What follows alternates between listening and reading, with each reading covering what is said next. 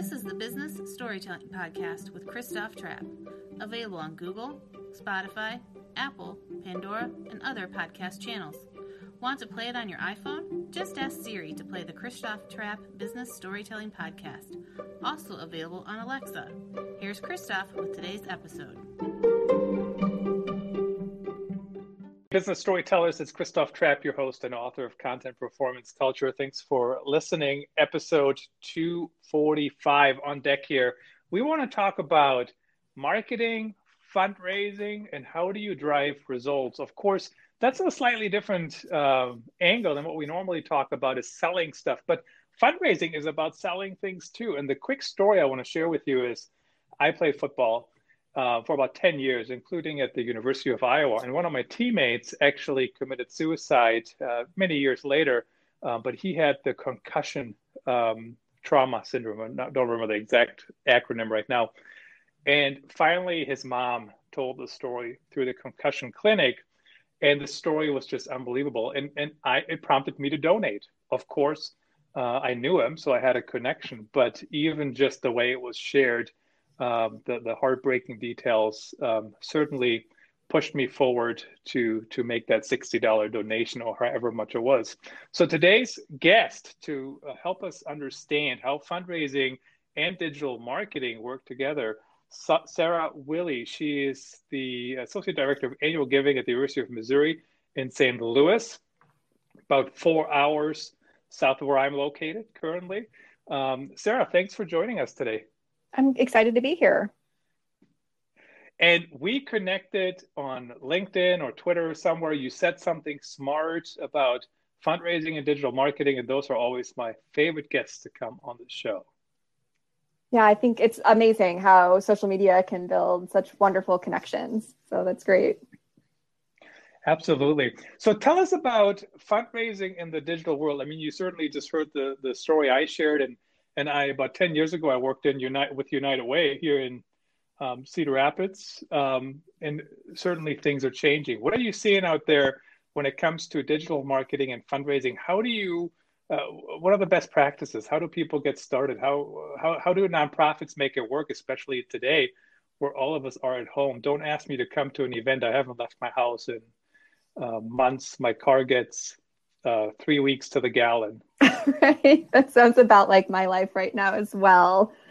So I think when I first got into the field, I was pursuing a master's degree in nonprofit management and had a course on fundraising, which is how I learned that that's actually like a profession, a job that people have. And the first thing that surprised me in that class was that the teacher told us that events, your galas, trivia nights are a popular thing in my city, but those in-person events to raise money they have the lowest return on investment of any form of fundraising. And when I first took that class, that really surprised me because I really thought that events kind of were fundraising. That's what came to mind for me. And I think that that's the case for a lot of people who don't work in the field. When you think fundraising, you think a bunch of people getting together. At some point, there's kind of a raise the paddle kind of moment where there's some fundraising that happens. And we forget or don't kind of recognize all of the other things that are fundraising. And so there's direct mail, which is a primary portion of my current role. There's, actually sitting down for a one-on-one ask with someone. There's writing grants to foundations. There's all of these different pieces that can comprise an entire fundraising program for a nonprofit organization. And the events are just the visible part. And they're really wonderful if they allow you to build relationships and build on that in those other forms of fundraising. But in and of themselves, they tend not to have the best return on the investment that it takes to put that event together. I'm currently accepting requests for future virtual and on-site keynotes and workshops. In 2020 alone, I've spoken in Singapore and Istanbul, virtually, of course, thanks COVID. I can't wait to get back on the road, and if we still can't get on the road in 2021, I would be happy to speak at your event virtually. Please reach out to me, ctrap@gmail.com or authenticstorytelling.net. So I think that if there's a silver lining for this industry in the pandemic, it's that hopefully a lot of nonprofits are going to look at how they can utilize those other forms of fundraising better and not be too reliant on events. Because of course, in the middle of a pandemic, you can't have events like you normally would have. And so you either have to focus on your other streams or start to build those other streams if you've previously been very reliant on events as your main form of fundraising. And so I think fundraising is primarily about building relationships, and it's primarily about telling stories. And so what I love about social media and the digital world is that that's really what social media is also for. Social media marketing is all about building relationships with your customers, or in the case of fundraising, your donors. And it's about telling the stories that are going to resonate and building those connections. And so for me, fundraising, this digital space allows us to reach more people in different ways and continue to do what we should be doing really well anyway, which is tell the stories of the people who will benefit from whatever the causes that we're raising money for, and building relationships with people who are passionate about whatever that cause is, whether it's preventing suicide, or whether it's saving park space and green space, or whether it's fighting climate change, or educating the next generation. There's just so many great causes, and all of them have stories behind them. And social media and email, digital forms of communication are a great way to have those conversations. And of course, when I was in United Way, Sarah, I always loved telling the stories of the people that were affected by the donations, who had a jump start on their life again, or were able to, have enough food on the table, or whatever the story might be. And I always liked when real people talk to me. I'm not a big fan of the whole, let's just have an anonymized quote or whatever. What has your experience been? Do people usually want to share their story, or have you seen, or what's your philosophy on that statement? Sure, that's a great question. And I think that feeds into one of the big themes and conversations happening within our sector right now. I do think that in the case of a lot of organizations, there are beneficiaries who love to share their story. And that's been my experience working in a university. We have a lot of students who really do want to share why they chose this particular institution for their educational goals, and what difference it's made for them to receive scholarship funding to allow them to pursue whatever dream they're pursuing. And there are some brilliant stories that we hear from some of these students about what they plan to do with the education that they're receiving as they go out into the world, and why it was important for them to have the opportunity to come here. And in our case, scholarships are a big part of what we're raising money for. And it's a big part of why many of our students get to live their dreams.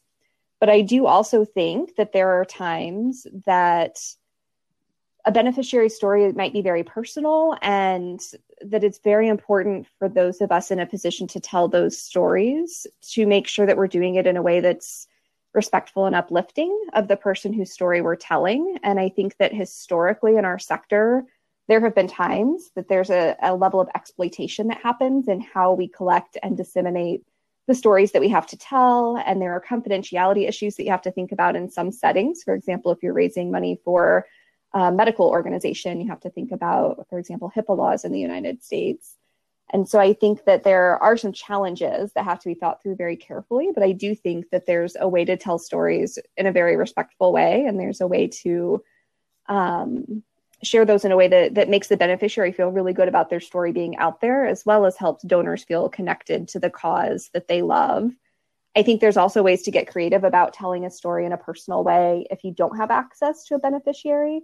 And a favorite example of mine, I worked for a nonprofit public interest law firm that was focused on environmental issues. So it was a bunch of environmental lawyers, and cases tended to be these big things that had to do with not so much one person, but, maybe saving a certain place or passing some new law or protecting some law.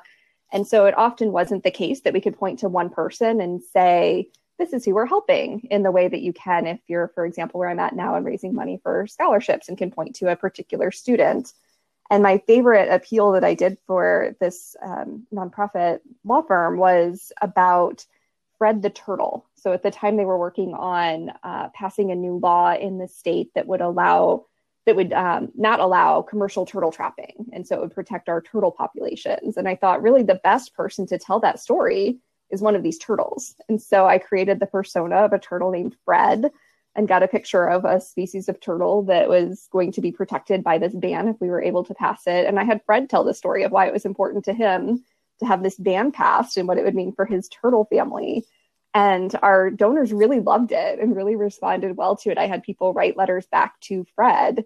And so I pretended I was Fred again and wrote letters back to them. And it was just a really fun thing to do. And so I think there's a lot of ways to get creative if there are concerns about your real life donor in a way that's fun for the donors involved and really helps get that story out there. Do you need help with digital marketing for your small to medium-sized business? Reach out now and drop us a message at ctrap@gmail.com.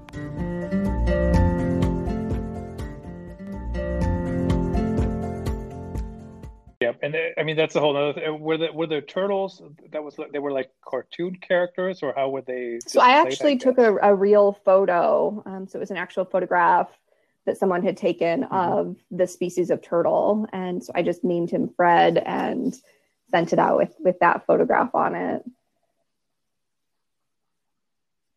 Yeah, very cool. Of course, we did have a show before about cartoons in content marketing or marketing in general. That's something to think about as well. When I was at United Way, we actually created Flat Ron. Ron Olson was the campaign chair, and we created, the designer created a Flat Ron version that we put everywhere, all over town, and people had smaller versions they took with them when they did something and took pictures, like the Flat Stanley concept, basically. So the other thing you mentioned there, Sarah, was donors. So, of course, sometimes it can be a slippery slope when we tell stories about people who get services, right? We don't want to exploit them, but we also want to tell their stories. So how do you do that? But you also mentioned the donors, and that's actually a thing I forgot about. There is a reason why donors give money. Like, for example, when I give money to the University of Iowa for their football program, I mean, there is a reason why I do that when I do that.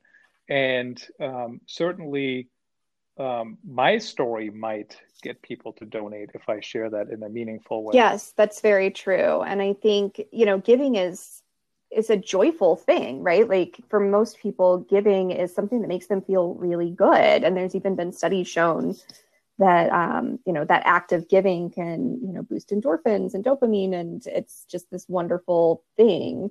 And so, telling a really good story helps somebody have those emotions about what they're about to do and giving that gift. Yeah, absolutely. So have you seen with COVID, I know there was the Tom Fishburne did the cartoon where people are sitting in a conference room. I'm doing this from memory here, and they're talking about digital transformation and how they have time, and the wrecking ball comes in, COVID-19, you have to now do digital things, digital marketing. If you don't have a website, better get one up quickly. Did you see a lot of people in fundraising that were not ready for the digital era coming so quickly? I'm sure there's a lot of people who still don't feel ready for it, even though we're living it. It's a different skill set in some ways, depending on the people who are, currently working in a fundraising office and what their talents are. Social media can be really overwhelming for somebody who's not trained in that. There's multiple platforms and there's so much going on. And how do you get yourself seen through the noise, and how do you find the right people? And so I do think that there are some nonprofits that are really struggling right now because they don't feel like that's, sort of the genius of the folks who work there. They're good at other things and shine in other ways. And so it is a challenge. It's a challenge to make time for that on top of everything else. Nonprofits, especially medium to small size nonprofits, tend to be pretty understaffed, and everybody's already stretched a little thin.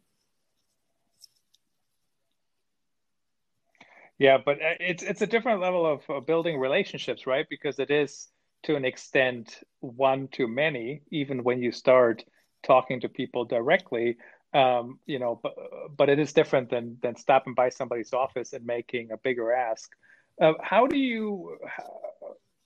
are the stories that you would recommend that people share online to get people to pay attention? I mean, I still remember when I when I donated to the Concussion Foundation, but that was a personal connection, right? Would I have felt the exact same way? And I'm pretty sure it was very emotional. Would I have felt the same way if I didn't know him? Maybe not quite as strong, but it was still a touching story. How do you move people through to even pay attention to our nonprofit online or our higher education institution? Well, I think that, to your point, the thing that works absolutely the best, and the thing that I think is not nearly as well tapped into as it could be for nonprofits, an area we all need to grow, is getting people to tell stories to their networks on our behalf. Certainly we can collect stories and we can disseminate those stories. And we do that with direct mail, and we can do that through blogs and posts on social media ourselves, where we can say, here's, John's story, and this is why he supports this organization. And we, as this nonprofit brand, are sharing that. But what if we can get John to share that with his network? And what if there are 15 other people with similar stories that can share their own personal story with their network? And we call that peer-to-peer fundraising. And I think that that's something that nonprofits should really be leaning into if they're not already doing it. There are ways to set up platforms. There's multiple companies that have great platforms where you can help people set up their story on this website and share it out. So it's sort of like a GoFundMe kind of look, only it's hosted within a platform that's tied to that nonprofit organization. And you could have multiple people each creating their own page with their own story to share with their own network of friends and family, colleagues. And then Facebook fundraisers is another great opportunity that, it's super easy as a donor, as a volunteer to an organization, to set up a page. Facebook prompts you when your birthday comes around and says, hey, do you want to pick a nonprofit and raise money for them? And so as nonprofits, I think we should be proactively reaching out to our audiences, providing them a toolkit and some help so that they can raise money on our behalf successfully if that's what they want to do. And I think that's a great way to reach new people.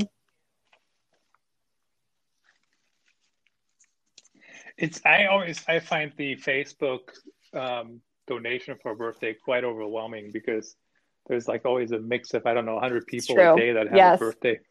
How do you, I think the more volume there is, the more you kind of tune it out, right? So if I get a request every day to give to something, I'm probably not going to give to anything, right? Because it's just like, how do I even decide? But how do you pick what's worthwhile, right? So we want people to do that, of course, set it up. I remember Amazon Smile used to be a thing. Still I is. think it still might be a thing, right? But I haven't even used that in a while. And then, there's a thing every day I get, come eat here today or order out here today to support local business, and also 10% goes to whomever. So there's also a little bit of that, right? The overabundance of things going on, and how do you go? So I think it really comes back to making it a personal story, like the one that you talked about at the top of the podcast. That when somebody shares a story that's emotional and resonant, you're going to want to make a gift, and you're going to want to do that regardless of whether you're going to receive some token gift in return or whether it's going to be in conjunction with going out to dinner somewhere. You're going to want to do it just because it feels good and because it matters and because someone that you care about asked. And so I think helping our volunteers, maybe who are current donors or volunteers with their organization, raise money in that way. So for example, on my Facebook recently, I had a friend who had this Facebook fundraiser going, and he took a picture with his dog. He frequently takes pictures with his pets and posts like a conversation that they're having. And he posted this picture of him with his dog, and the conversation him and his dog were having were about the effects of cancer on someone close to them, and sharing information about this upcoming fundraiser he was participating in, and asking the network of friends that he had on Facebook if they would contribute to it. And I thought it was really brilliant because this just popped up in my feed. And until I started reading it, it just looked like it was going to be another fun conversation between my friend and his pet. And then suddenly it was this story that was meaningful. And of course I wanted to click and make a donation. And so I think helping, as nonprofit staff, helping people come up with creative things like that they can do, so that it's not just this sort of boilerplate Facebook template for, I'm having a birthday and this is a cause that matters to me, will you make a gift? That this is so much more specific than that and personal than that it stood out from everything else.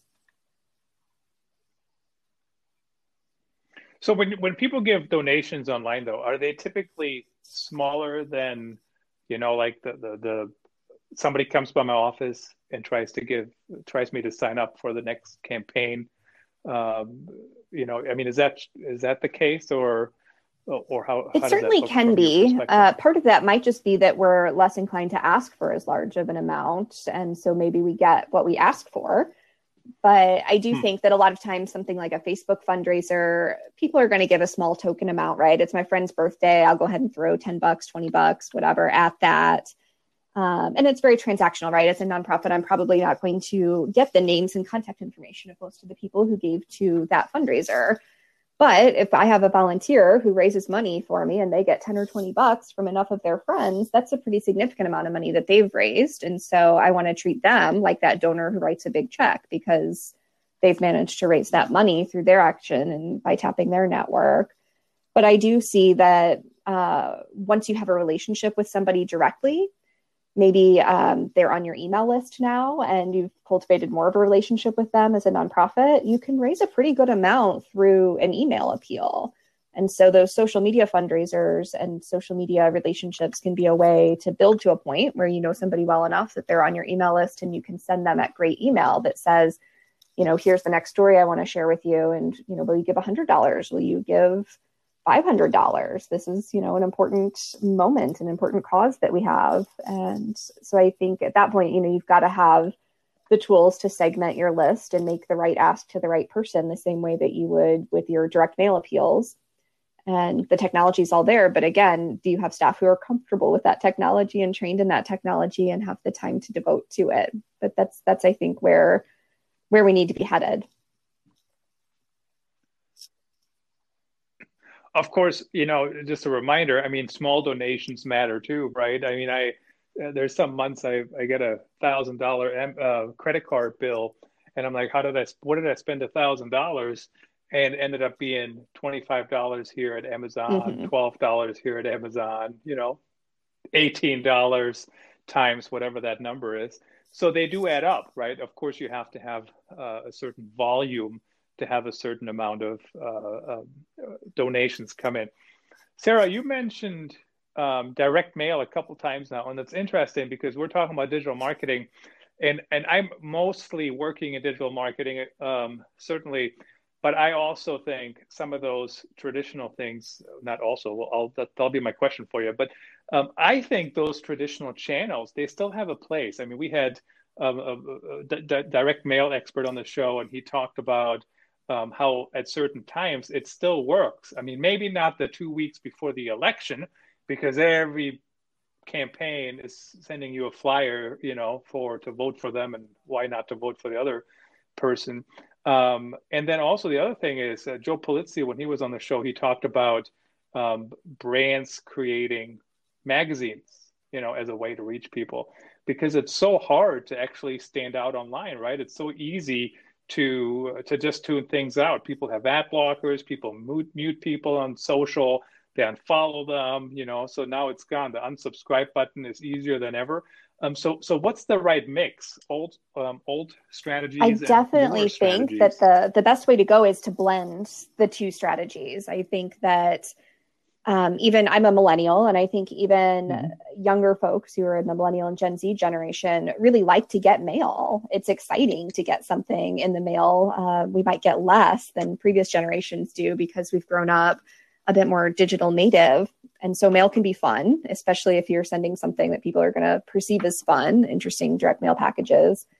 And I think that direct mail can drive that online engagement as well, because if you're getting things in your mailbox, you've got this organization top of mind, you might pay more attention when you see them across your feed, and you're just getting that multiple touch point from having engagement on both channels. And I think that you can use each to drive each other. So when you get new donors, new people on your email list through digital means, that's an opportunity to collect their mailing address and add them to your mailing list as well. And vice versa, we have people on our mailing list right now where I work that we don't have an email address for, and that we don't think that we have a social media connection with. And so in some of our mailings, we also try to drive the other direction. So we just put together a newsletter that's going out to everyone who's made a donation in the past couple of years to the organization, that's going to provide them some updates. You know, we asked you if you would give money to help this student. Here's an update on where he is now. We, asked you to support our nursing school, and here are some exciting new developments in the middle of the pandemic and how they're making a difference. So we have all of these update stories for our recent donors on what's been going on. But one of the pieces in that newsletter includes a sort of challenge where we provide a recipe that was part of a recent virtual event. And we ask those receiving the newsletter to try it out themselves and give them a specific hashtag that we'll be able to track on social media and ask them to post using that hashtag. So that mail piece is going to hopefully lead to some new digital engagement as well on social media. So I think the best strategy really is to just use each to drive each other so that you're able to have the most possible connection with the people that you're trying to reach. Well, I also certainly like to get mail. It's literally maybe the only thing that gets me out of the house, even though it's only 12 steps roughly. Thank you, COVID, for this crazy year. Have we seen an increase, decrease in people donating? I mean, do we know? I mean, I'm just thinking about all these businesses. You know, some businesses have had a really, really rough year. I certainly noticed that when COVID first hit, I mean, everything just kind of grinded to a halt, right? I mean, conferences were canceled. Everything seemed to be like it was being canceled in the same week. And certainly there's been some rebound. But have we, and I guess actually the nonprofits here in the area, there has been some reports, I think, of declining donations. But have you seen anything like that? So the last report that I saw, which covered the first 2 quarters of this year, so the first half of this calendar year compared to the last calendar year, actually showed an overall increase in giving to nonprofits across the board in the United States. So giving is up. It's especially up for donors who are giving, I think it was $250 and under. So it's those smaller level donations that are actually increasing the most so far this year. Now, what I don't see in that report is a breakdown by mission type or by organization size.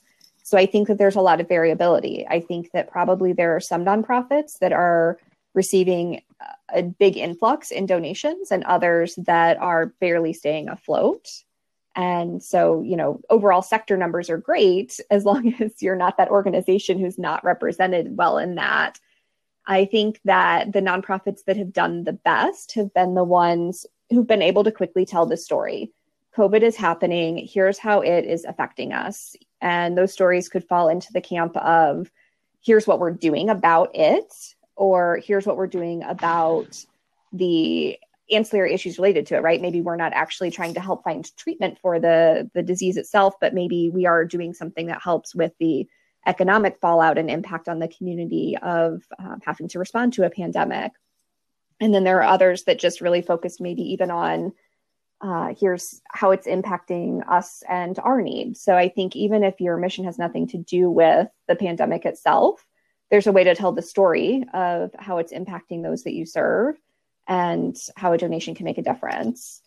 And I think some nonprofits were just really afraid to ask during the pandemic. When it first started, they felt like everybody's losing their jobs or, you know, getting sick, and they don't want to think about making a donation to my cause that has nothing to do with that. And I think that was a mistake. The reality is that people still care about the things that they care about, and that didn't go away just because of the pandemic.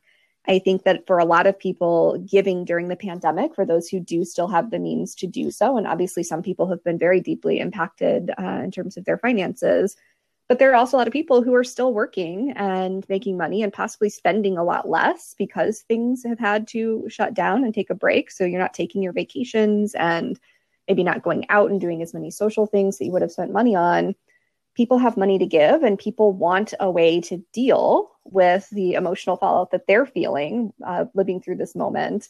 And giving can be cathartic. And so making that ask is a way to provide an outlet for people to express those feelings and do something positive.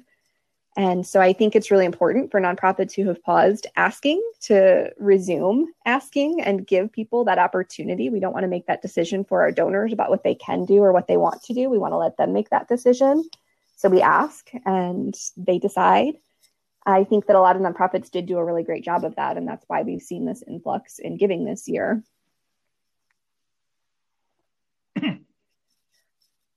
I really liked the comment earlier, Sarah, about maybe people give smaller amounts online because we don't ask them to give bigger amounts. And that is very true. You can't be declined or denied if you don't ask, or you also can't get the success, right? When somebody asked me, when Seth Godin was on the show the other day, right? How did you get Seth Godin on the show? And I said, I asked him, and he said yes.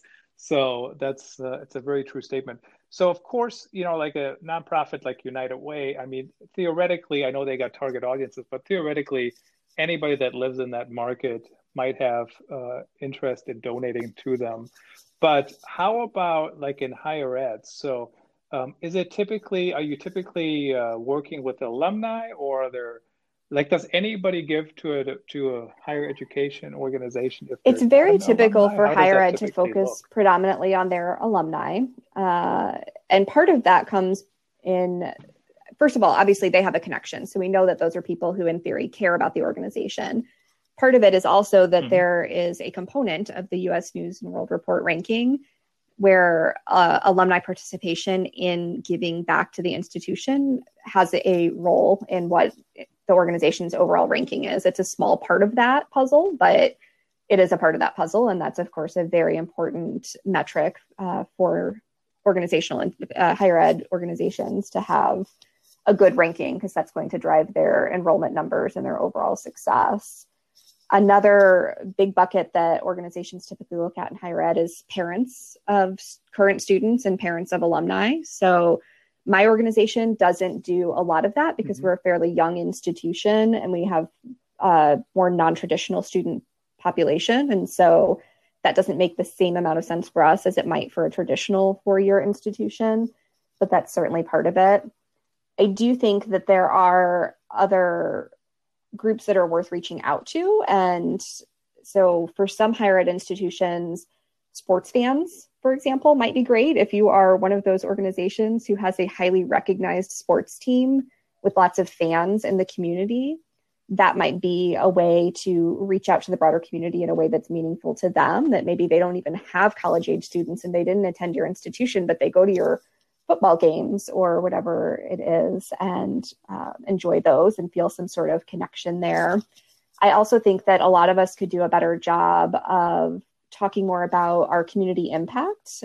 We do have some donors at our institution who give maybe to a scholarship fund that draws in folks from a particular segment of the community. And even though they themselves might not be a student, prospective student, or parent of a prospective student, they might care about seeing their neighbors succeed. I think that, for us, we have a nursing school, and most of our graduates stay in this particular city. And so I think that for us, an untapped area that we could be reaching out into is fundraising within the broader community, because we provide a lot of the nurses in our local workforce. And so that should matter to anyone who might ever find themselves in a hospital in our city.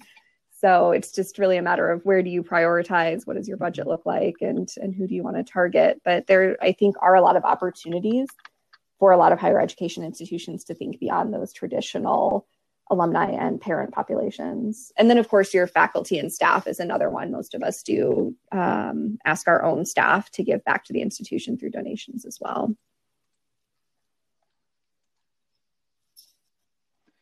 It's always interesting to see the connections between different organizations in a community.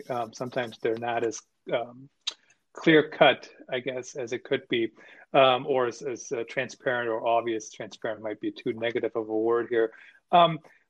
Sarah, how important is it to have the right setup? I mean, certainly I could put a PayPal button on my website and say donate and have, different amounts or a drop down menu or whatever. But what's the right way? I mean, do you need like a full-fledged donation system, or how do Yeah, there's actually organizations some really typically do that, or interesting how should they do it? research. And I can't think of the names of anybody off the top of my head who's been doing some really brilliant writing on this, but there certainly have been studies that can provide some evidence-based ideas to look at when you're creating your own forms as an organization. I think ideally you do want to keep it fairly simple because you don't want to overwhelm people with too many choices, but you want to reinforce the story you're telling as possible. So in a perfect world, what that looks like is having a separate donation form for each ask that you're making. So if you're sending out a direct mail letter and you're talking about Fred the Turtle, then you want to have a donation form that's going to reference Fred the Turtle on it when they click on it. If you're sending out, a social media campaign and telling a different story, then you want those links to drive to a slightly different form that's going to reinforce whatever story you were telling there. And that also helps you on your back end with your metrics if you're able to have these separate forms, because then you'll know where those gifts were coming from, where they clicked through from. And I think, you want to have a few different choices, but not too many. And you want to try to collect the information that you're going to use. So you want your donor's name, email address, physical mailing address, things like birth dates. Maybe you want those, but you want to only ask if you're actually going to use it. You actually have a plan to use it, and you want to make things optional unless you truly have to have them, because you don't want your donor to spend too much time filling out information or to feel like you're asking for too much and have them cancel their donation because of that. You can always ask them for more information later as you start to build more of a relationship. So it's all about keeping it simple, but do make sure that you're capturing what you need. So if you have just a PayPal button, you run the risk of all you get is their PayPal user ID and you don't get any other information about them. So you do want to have something that's going to let you collect the basics so that you're able to say thank you for their gift and give them an update on what it's doing.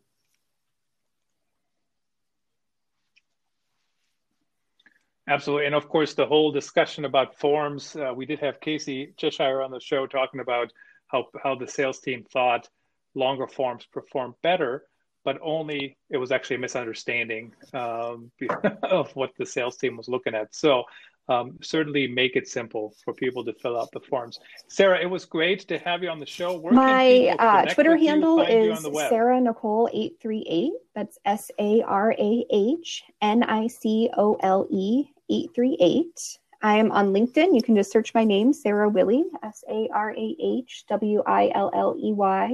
And I do have a website. It's sarahwilleyllc.com. So SarahWilleyllc.com. Fantastic. And of course, we'll put that link in the show notes as well. On tomorrow's episode 246, we'll have Kathy Klutz guest. She's talking about the power of improv in business. Very interesting episode. And it doesn't hurt any of us to have some of those skills handy.